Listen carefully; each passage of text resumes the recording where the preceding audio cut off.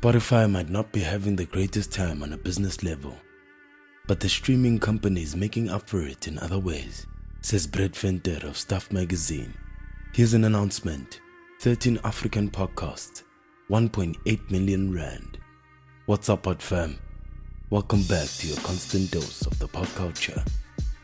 The Africa Podcast Fund, a first-of-its-kind podcast initiative, set out to invest 1.8 million rand in African podcasts. Spotify said the fund aims to bolster podcast creator careers through financial grants, workshops, and networking opportunities.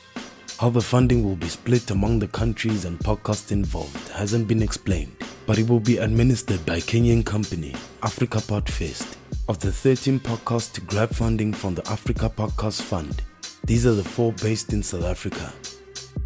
After School is After School with SysGU, hosted by Gugulethu Nyatumba. The podcast aims to speak openly and honestly about battles that Gugulethu continues to face in her 20s.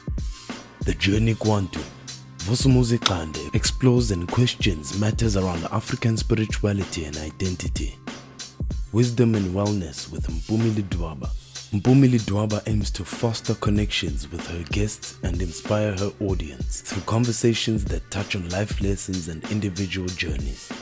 Convos and Cocktails with Lesego Tlabe, hosted by South African satirist Lesego Tlabe.